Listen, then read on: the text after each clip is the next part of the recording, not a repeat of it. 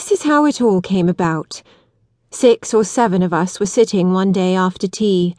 Some were gazing across the street into the windows of a milliner's shop, where the light still shone brightly upon scarlet feathers and golden slippers. Others were idly occupied in building little towers of sugar upon the edge of the tea-tray. After a time, so far as I can remember, we drew round the fire and began as usual to praise men. How strong, how noble, how brilliant, how courageous, how beautiful they were. How we envied those who by hook or by crook managed to get attached to one for life. When Paul, who had said nothing, burst into tears. Paul, I must tell you, has always been queer. For one thing, her father was a strange man.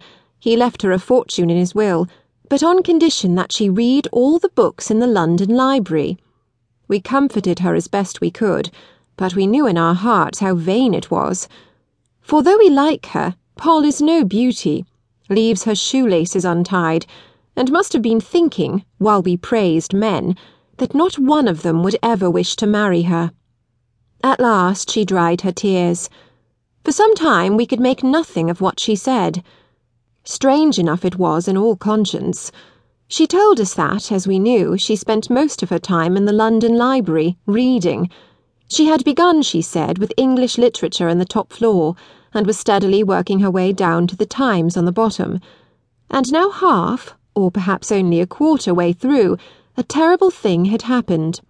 She could read no more. Books were not what we thought them. "Books!" she cried, rising to her feet and speaking with an intensity of desolation which I shall never forget, "are for the most part unutterably bad." Of course we cried out that Shakespeare wrote books, and Milton, and Shelley. "Oh, yes," she interrupted us. "You've been well taught, I can see. But you are not members of the London Library." Here her sobs broke forth anew. At length, recovering a little, she opened one of the pile of books which she always carried about with her. From a Window, or In a Garden, or some such name as that it was called, and it was written by a man called Benton, or Henson, or something of that kind. She read the first few pages. We listened in silence. "But that's not a book," someone said. So she chose another. This time it was a history, but I have forgotten the writer's name. Our trepidation increased as she went on. Not a word of it seemed to be true, and the style in which it was written was execrable. "Poetry, poetry!" we cried impatiently. "Read us poetry!"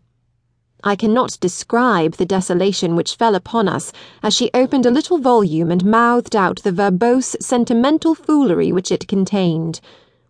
"It must have been written by a woman," one of us urged. But no. She told us that it was written by a young man, one of the most famous poets of the day. I leave you to imagine what the shock of the discovery was. Though we all cried and begged her to read no more, she persisted, and read us extracts from the lives of the Lord Chancellors. When she had finished, Jane, the eldest and wisest of us, rose to her feet, and said that she, for one, was not convinced.